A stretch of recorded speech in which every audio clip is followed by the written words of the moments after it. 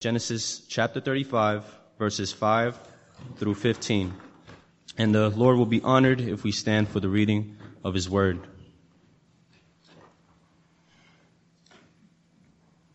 And the word of the Lord reads, And as they journeyed, a terror from God fell upon the cities that were around them, so that they did not pursue the sons of Jacob. And Jacob came to Luz, that is Bethel, which is in the land of Canaan. He and all the people who were with him, and there he built an altar and called the place El-bethel, because God had revealed himself to him when he fled from his brother. And Deborah, Rebekah's nurse, died, and she was buried under an oak below Bethel. So he called the name Allon-bacuth. God appeared to Jacob again when he came from Paddan-aram, and blessed him. And God said to him, Your name is Jacob. No longer shall your name be called Jacob, but Israel shall be your name. So he called his name Israel. And God said to him, I am God Almighty. Be fruitful and multiply. A nation and a company of nations shall come from you, and kings shall come from your own body. The land that I gave to Abraham and Isaac I will give to you, and I will give the land to your offspring after you. Then God went up from him in the place where he had spoken with him, and Jacob set up a pillar in the place where he had spoken with him, a pillar of stone. He poured out a drink offering on it and poured oil on it. So Jacob called the name of the place where God had spoken with him, Bethel. This is the word of the Lord. Which brings us to our text this morning, which is a small part what was read of what we're actually going to be covering. We're going to be looking at chapters 33, 34, and 35 of the book of Genesis this morning. He was a sailor, a Navy midshipman in the British Navy. Later, after he left the Navy, he was captured and he was enslaved on the African coast until a friend of his father's found him and got him away from there. And then he became a slave trader himself. He actually captained his own ships for a while. The eternal God eventually took a hold of this man, and he joined the anti-slavery movement of his time. He had a powerful influence on one of the greatest individuals in the anti-slavery movement, the young politician William Wilberforce, whose work ended up causing slavery to be outlawed throughout the British Empire. This hardened seaman was radically transformed, changed by the grace of our Lord Jesus Christ. Ordained in the ministry, he then collaborated with the well-known hymn writer William Cowper on what became perhaps the best-known hymnal, the Olney Hymns. He is best known as the author of the hymn, Faith's Review and Expectation. You've all heard of that, have you not? Nobody? Oh, yes, you have. Because it has become known today by its first two words, Amazing Grace. John Newton's hymn is perhaps the best known hymn. It is a testimony of his life, but it is also the testimony of all of our lives. If we have believed on the Lord Jesus Christ, if we have experienced the power of the gospel for the salvation of everyone who believes. The Bible declares that the human heart is desperately wicked. Who can know it? In the book of Romans, the Apostle Paul makes it clear that every single human being except for Jesus Christ himself, every human being has come short of the glory of God. There is none righteous, he goes on to say. No, not one. There is none who seeks after God. No one who is acceptable in God's sight. Enter Jesus Christ. the perfect and blessed Lamb of God, who has come to take away the sins of the world. His suffering, His death on the cross met the righteous demands of a holy God, taking the penalty for our sinful rebellion. If you and I understand the greatness, the grandeur of that grace, that amazing grace, if we understand the graveness of our wicked hearts, how violently opposed to God we truly were before the grace of God grabbed a hold of us, if we confess our rebellion against God and have received by faith Jesus Christ as the substitute for our sin, who took God's wrath upon Himself that we might be forgiven, then we can be forgiven. And we can have that new life. Our hearts can be changed, and we will receive eternal life. All of that, most of you know, if not all of you. You have heard it before. If you have experienced, you know it from that experience, from that life-transforming work that God has done in you. But far too often we stop at that point. We stop at celebrating God's forgiving grace, His amazing grace in wiping out our sin. But as our theme says this morning, when the power of the gospel brings new life to an individual, their whole view of life is changed for the glory of God. In other words, the grace of God is not just about forgiveness of sin. The grace of God is about change, a new life that He has given to us so that we might live for the glory of God rather than the glory of self. Few biblical characters manifest for us this change that we're talking about, the greatness of the saving power of Jesus Christ, even for those who before He came into the world, for those of the Old Testament. Few manifest that like Jacob, the man who we've been studying over the past few weeks.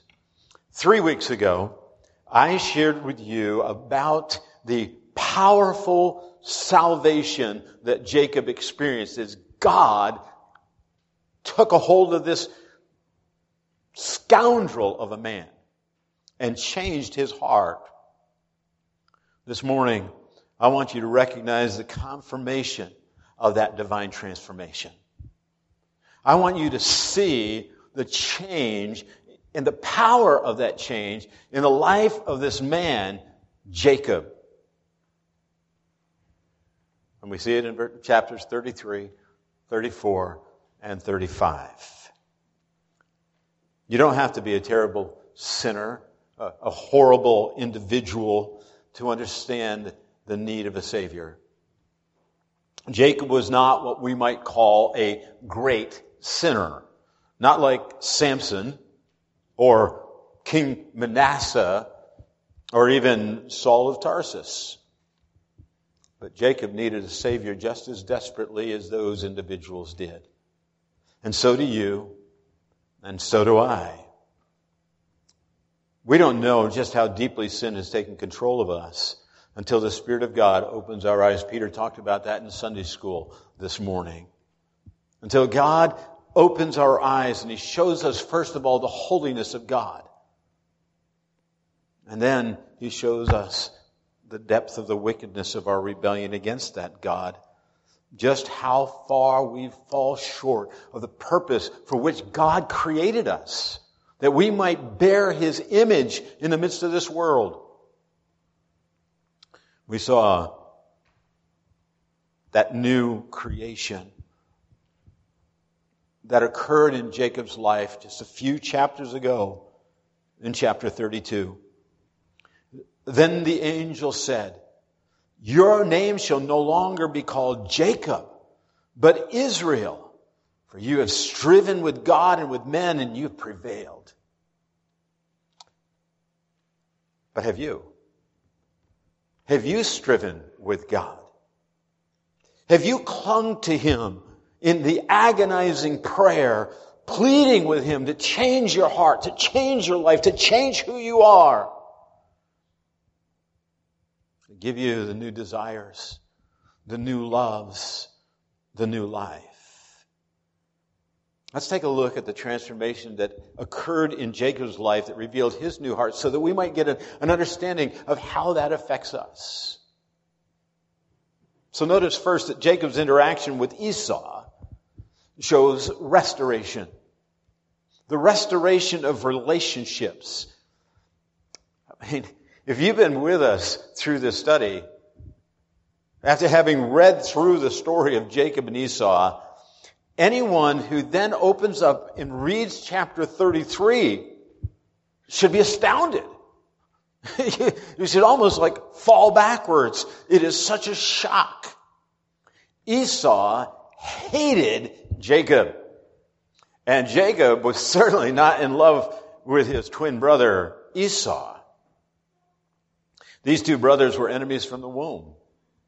And Isaac and Rebekah, their parents, they only increased that enmity as we've seen between these two. And we left chapter 32, as we left it, Esau is on his way towards Jacob with 400 mounted troops. What's going to happen? Well, we know what's going to happen. Esau has hated his brother. He's going to come and he's going to chop this guy into bits. He's going to cut him up. The last words that we've heard Esau say about Jacob was, I'm going to kill him. And that's what we expect. And now here he is racing towards Jacob with those 400 mounted men.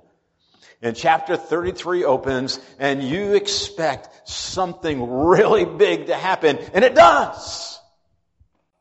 Esau comes running in and grabs a hold. And verse 4 states, but Esau ran to meet him, embraced him, fell on his neck, kissed him, and they wept.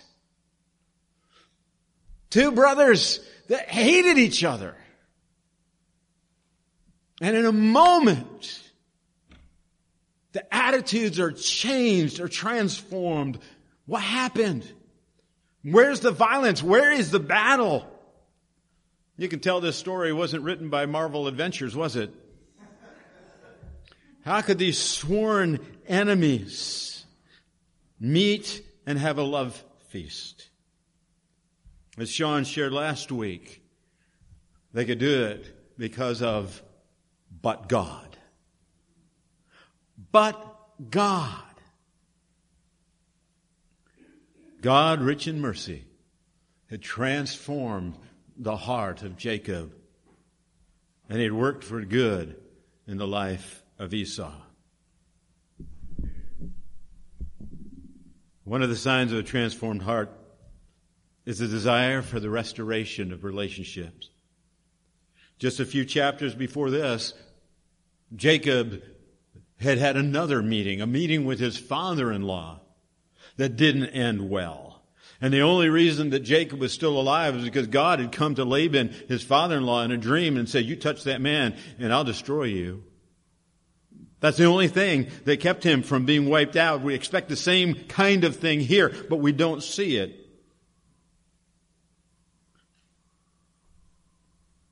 Jacob and Laban had parted as enemies with a warning that Laban would hunt down Jacob and kill him if anything happened to his daughters or to his grandchildren. And now Jacob and Esau meet and they hug each other as long-lost brothers, as if there are not 400 armed men surrounding them. Going, what's going on? Why were we brought on this? if it wasn't to attack. And what's the difference? The only difference is a change in the heart of Jacob. Jacob had met God. Jacob had surrendered his life to God. Jacob had let go of his pride. And my friends, who among us have not had those experiences in our life? Those people that hurt us badly. The people that we didn't think we could ever forgive. Deep inside, a spirit of resentment, anger, bitterness. Will you let Jesus Christ do to you what He did to Jacob? To clean out that pain, to take away the poison from your heart. Oh, we can make those excuses. We can say, you don't know what they did to me. And the fact is, I don't. No, I don't know what they've done to you, but God does. Let me ask you, did they do more to you than the Nazis did to Corrie ten Boom? When they killed her family, raped her sister, and she escaped out of the Nazi concentration camp by an accident. When 2 days later they wiped out everybody in that concentration camp. And even worse, did they do more to you than you did to the Lord Jesus Christ, the eternal Son of God? Because it was your sin. It was my sin that led Him into this world, that caused Him to suffer as He did and to be crucified and buried. Yes, it was us, me. And yet as He hung there on the cross, what did He say? Father, forgive them. Father, forgive. It's for that reason the Apostle Paul wrote in Ephesians 4, be kind to one another, tender-hearted, forgiving one another, even as God, for Christ's sake, forgave you.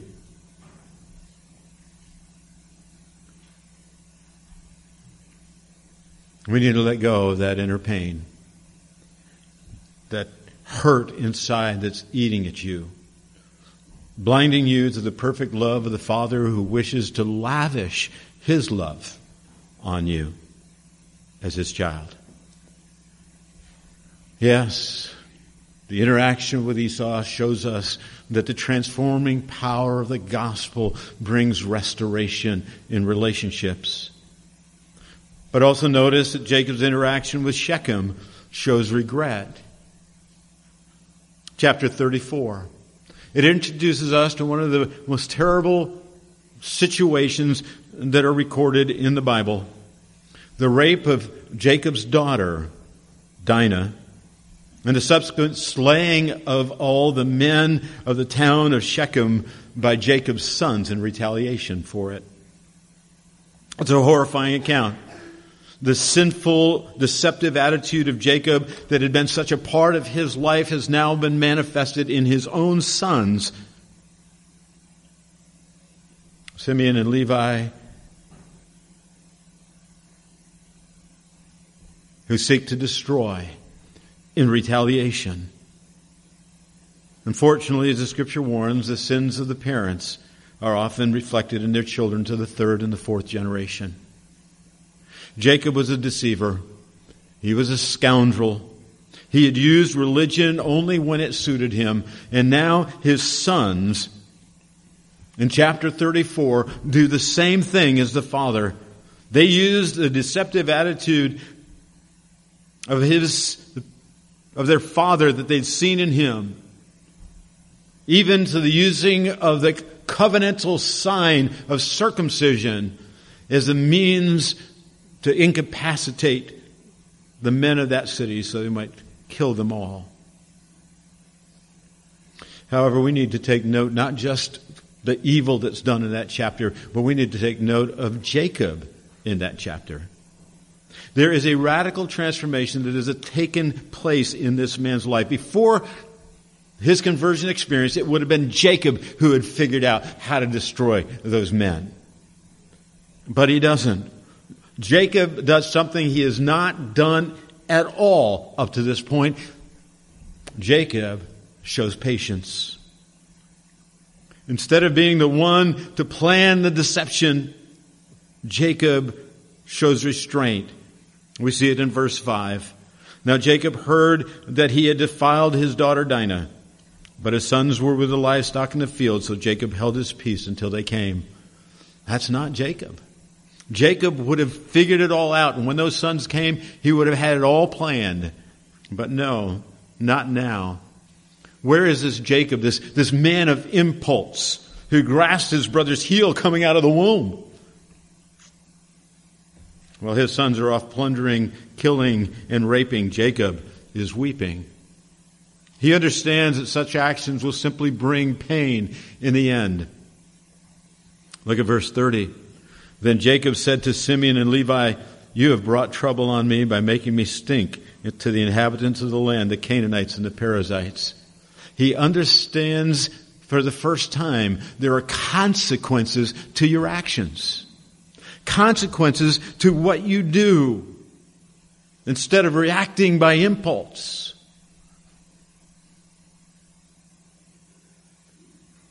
There's a saying, I don't get mad, I get even. The Bible has a better one. It's found in the book of Romans. Beloved, never avenge yourself. Leave it to the wrath of God, for it is written, "Vengeance is mine, I will repay," says the Lord. God could have taken care of those Shechemites if he had wanted. And God could have destroyed you because of your sin, because of your rebellion. He could have wiped you off the face of the earth. But instead, what did God do? He forgave you. He forgave you of all the rebellion that you've done towards Him so that you might have life. I'm not saying that we never feel the pain and the hurt of our past. But I am saying that we let that go in Christ. Let Him bring to us that new life. Change our hearts, change our attitudes. And know that in the sovereign power of an eternal God, He will work all things for your good and for His glory. But there's a third thing that we see in these 3 chapters. When it comes to this change, this transformation that has occurred in the life of Jacob. Notice Jacob's interaction with Rachel shows repentance. We've arrived at chapter 35. It is the final chapter in the saga between Jacob and Esau. A lot happens in this chapter that we don't have the time to acknowledge today. But there are several aspects of the text that open our eyes to how radical this change has been in this man that we call Jacob. Earlier, we discovered that Rachel, who was Jacob's love, had stolen her father's idols. Like Jacob, she had learned, probably from him, how to deceive others. So her quick-witted deception had flummoxed her father, and she was able to keep those idols, take them with her.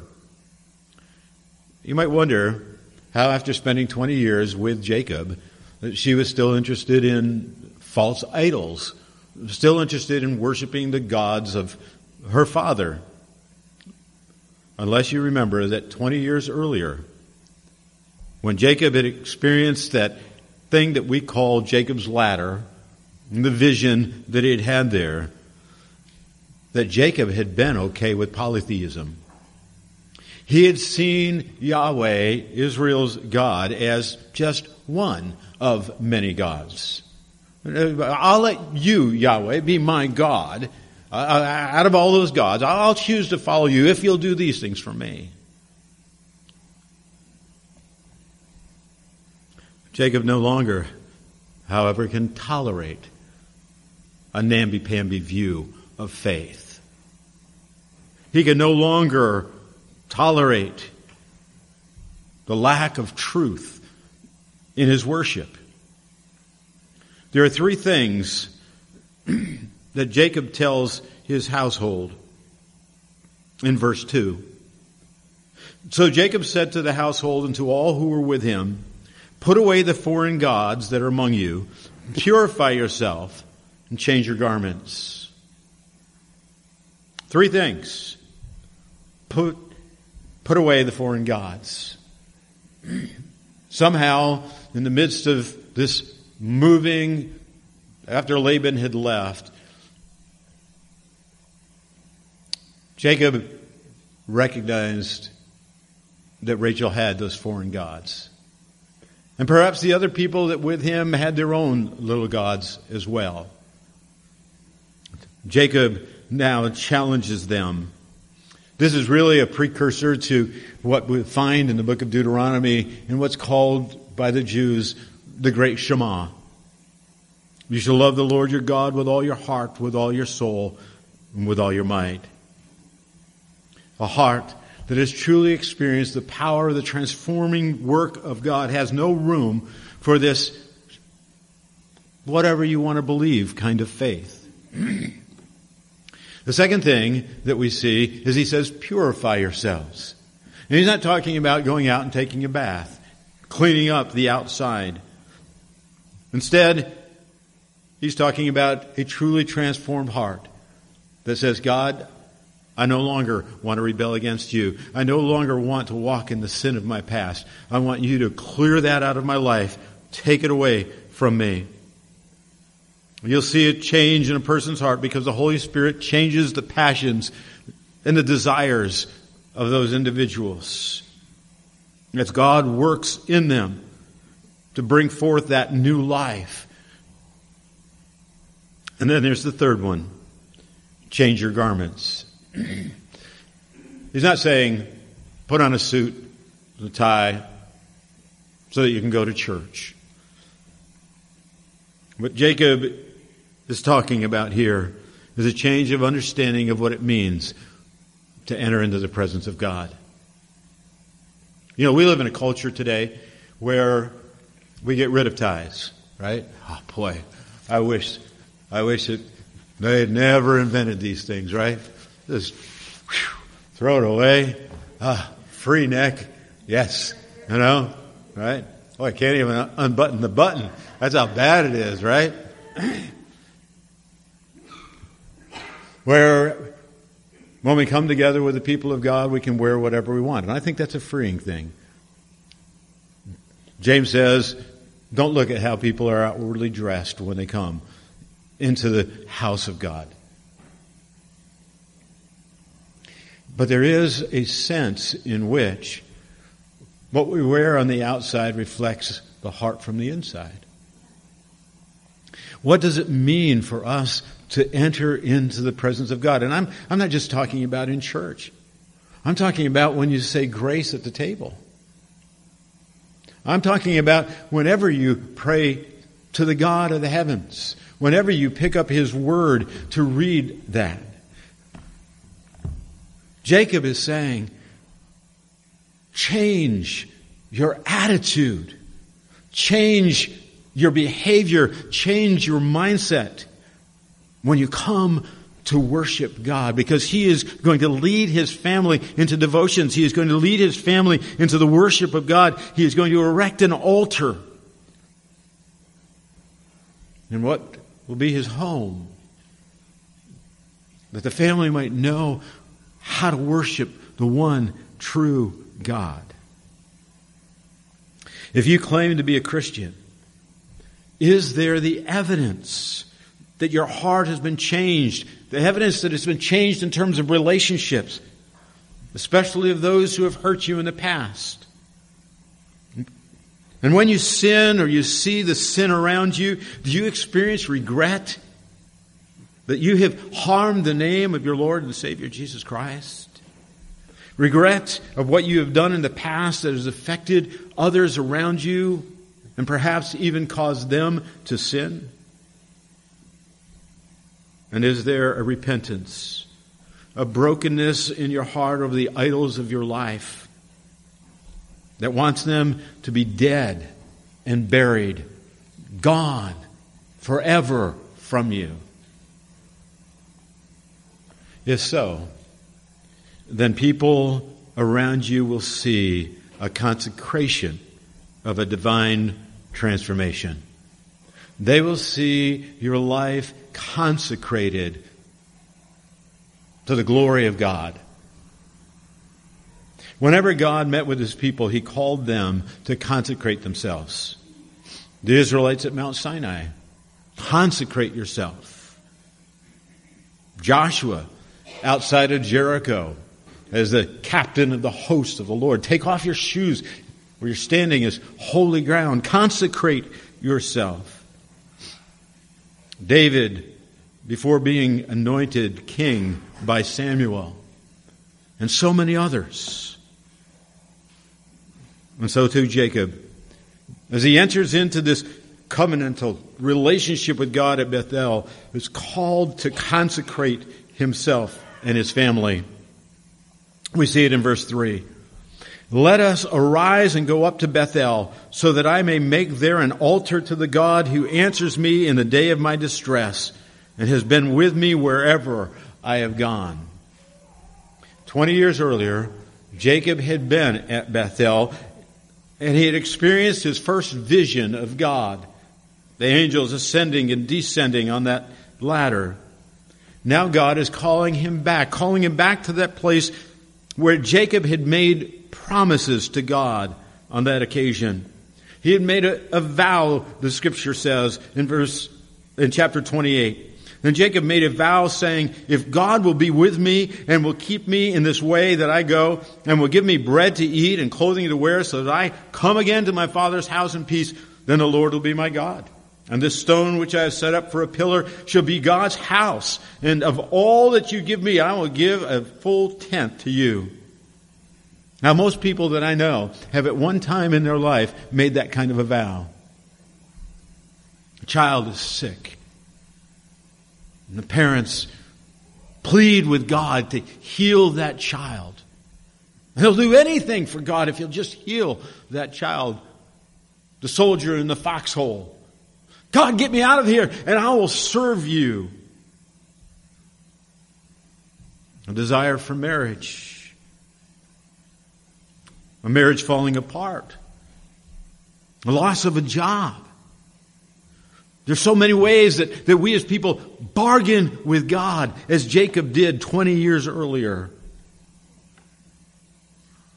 And Jacob is called back to where he made those vows, back to Bethel. But he is not called back by God to fulfill those vows. They were foolish vows that he'd made.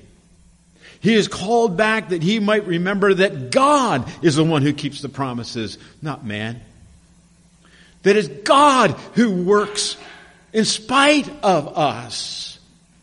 You see what Jacob says is that God who answers me in the day of my distress and has been with me wherever I've gone. For 20 years, he didn't pay any attention to God. But as he looks back after that powerful, transforming experience that he had with God, he looks back over his life, he says, God was there all the time. God was working in me, through me, all that time. Not that he was saved, but that God was preparing him, bringing him, drawing him to himself. Have you ever looked back on your life? Seen how God worked in spite of you? In spite of you forgetting Him and you're continuing in your sinful ways, God was at work. And God is calling us back to that place of consecration. Back to where He first called us out. Where He promised to be our God. And that we could be His people. 3 things happened to Jacob that need to happen in your life if you're a Christian. Let me cover them quickly. Notice that Jacob's inspiration from God reveals the relationship with God. Has God appeared to you? Have you met the Lord Jesus Christ at the cross? Listen to God's word to Jacob in verse 1. God said to Jacob, "Arise, go up to Bethel and dwell there. Make an altar there to the God who appeared to you when you fled from your brother Esau." What's the purpose of an altar? It is for sacrifice.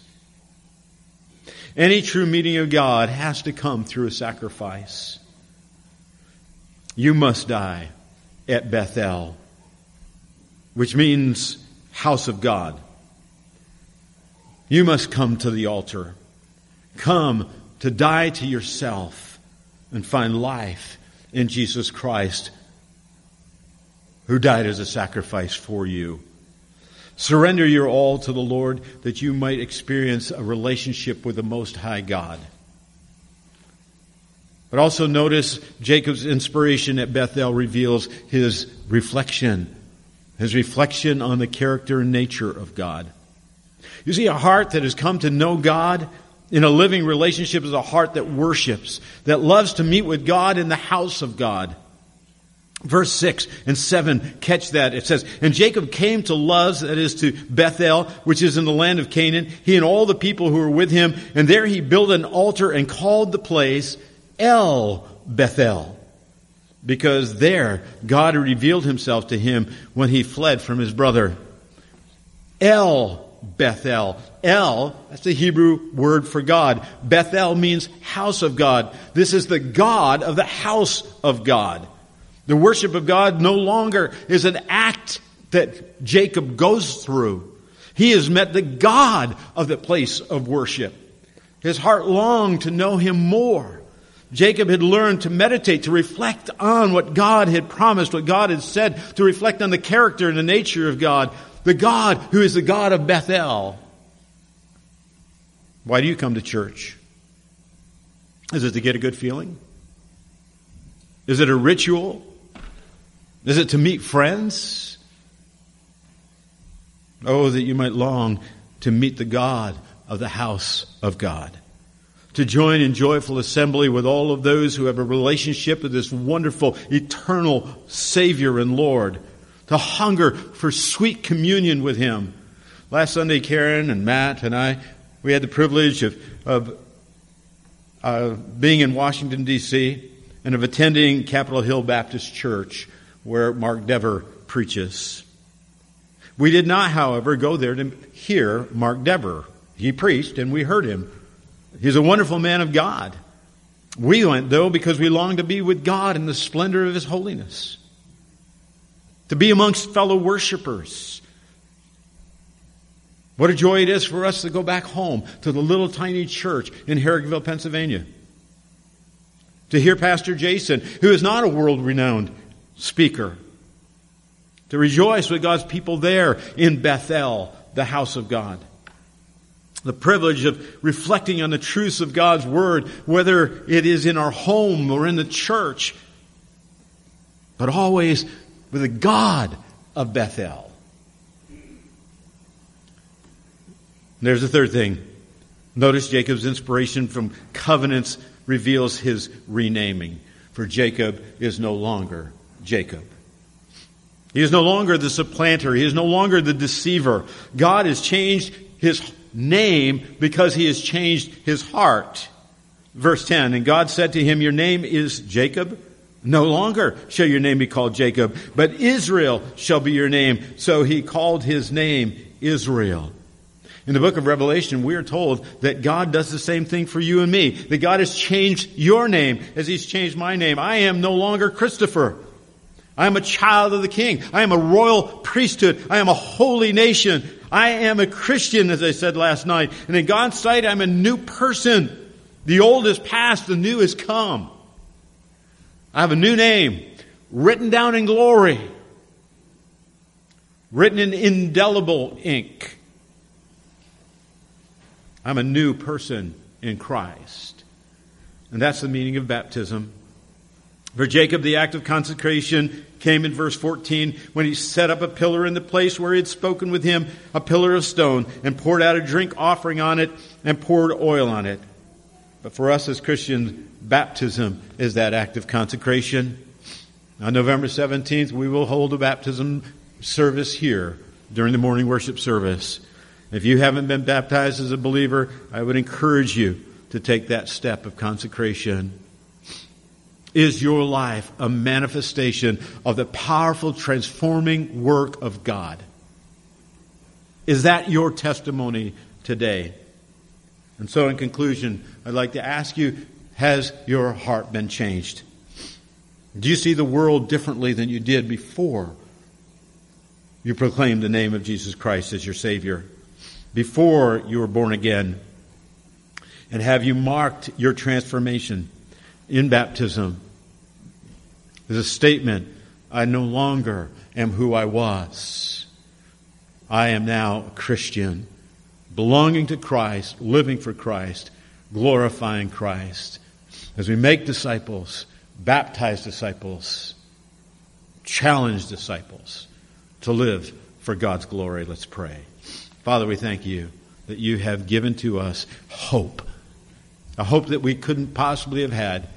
Instead of the struggle like Jacob did to try to deceive and maneuver and manipulate, we can rest in the sovereign and glorious power of our Savior, Jesus Christ, at work in us by the Holy Spirit to change us into the image of Christ.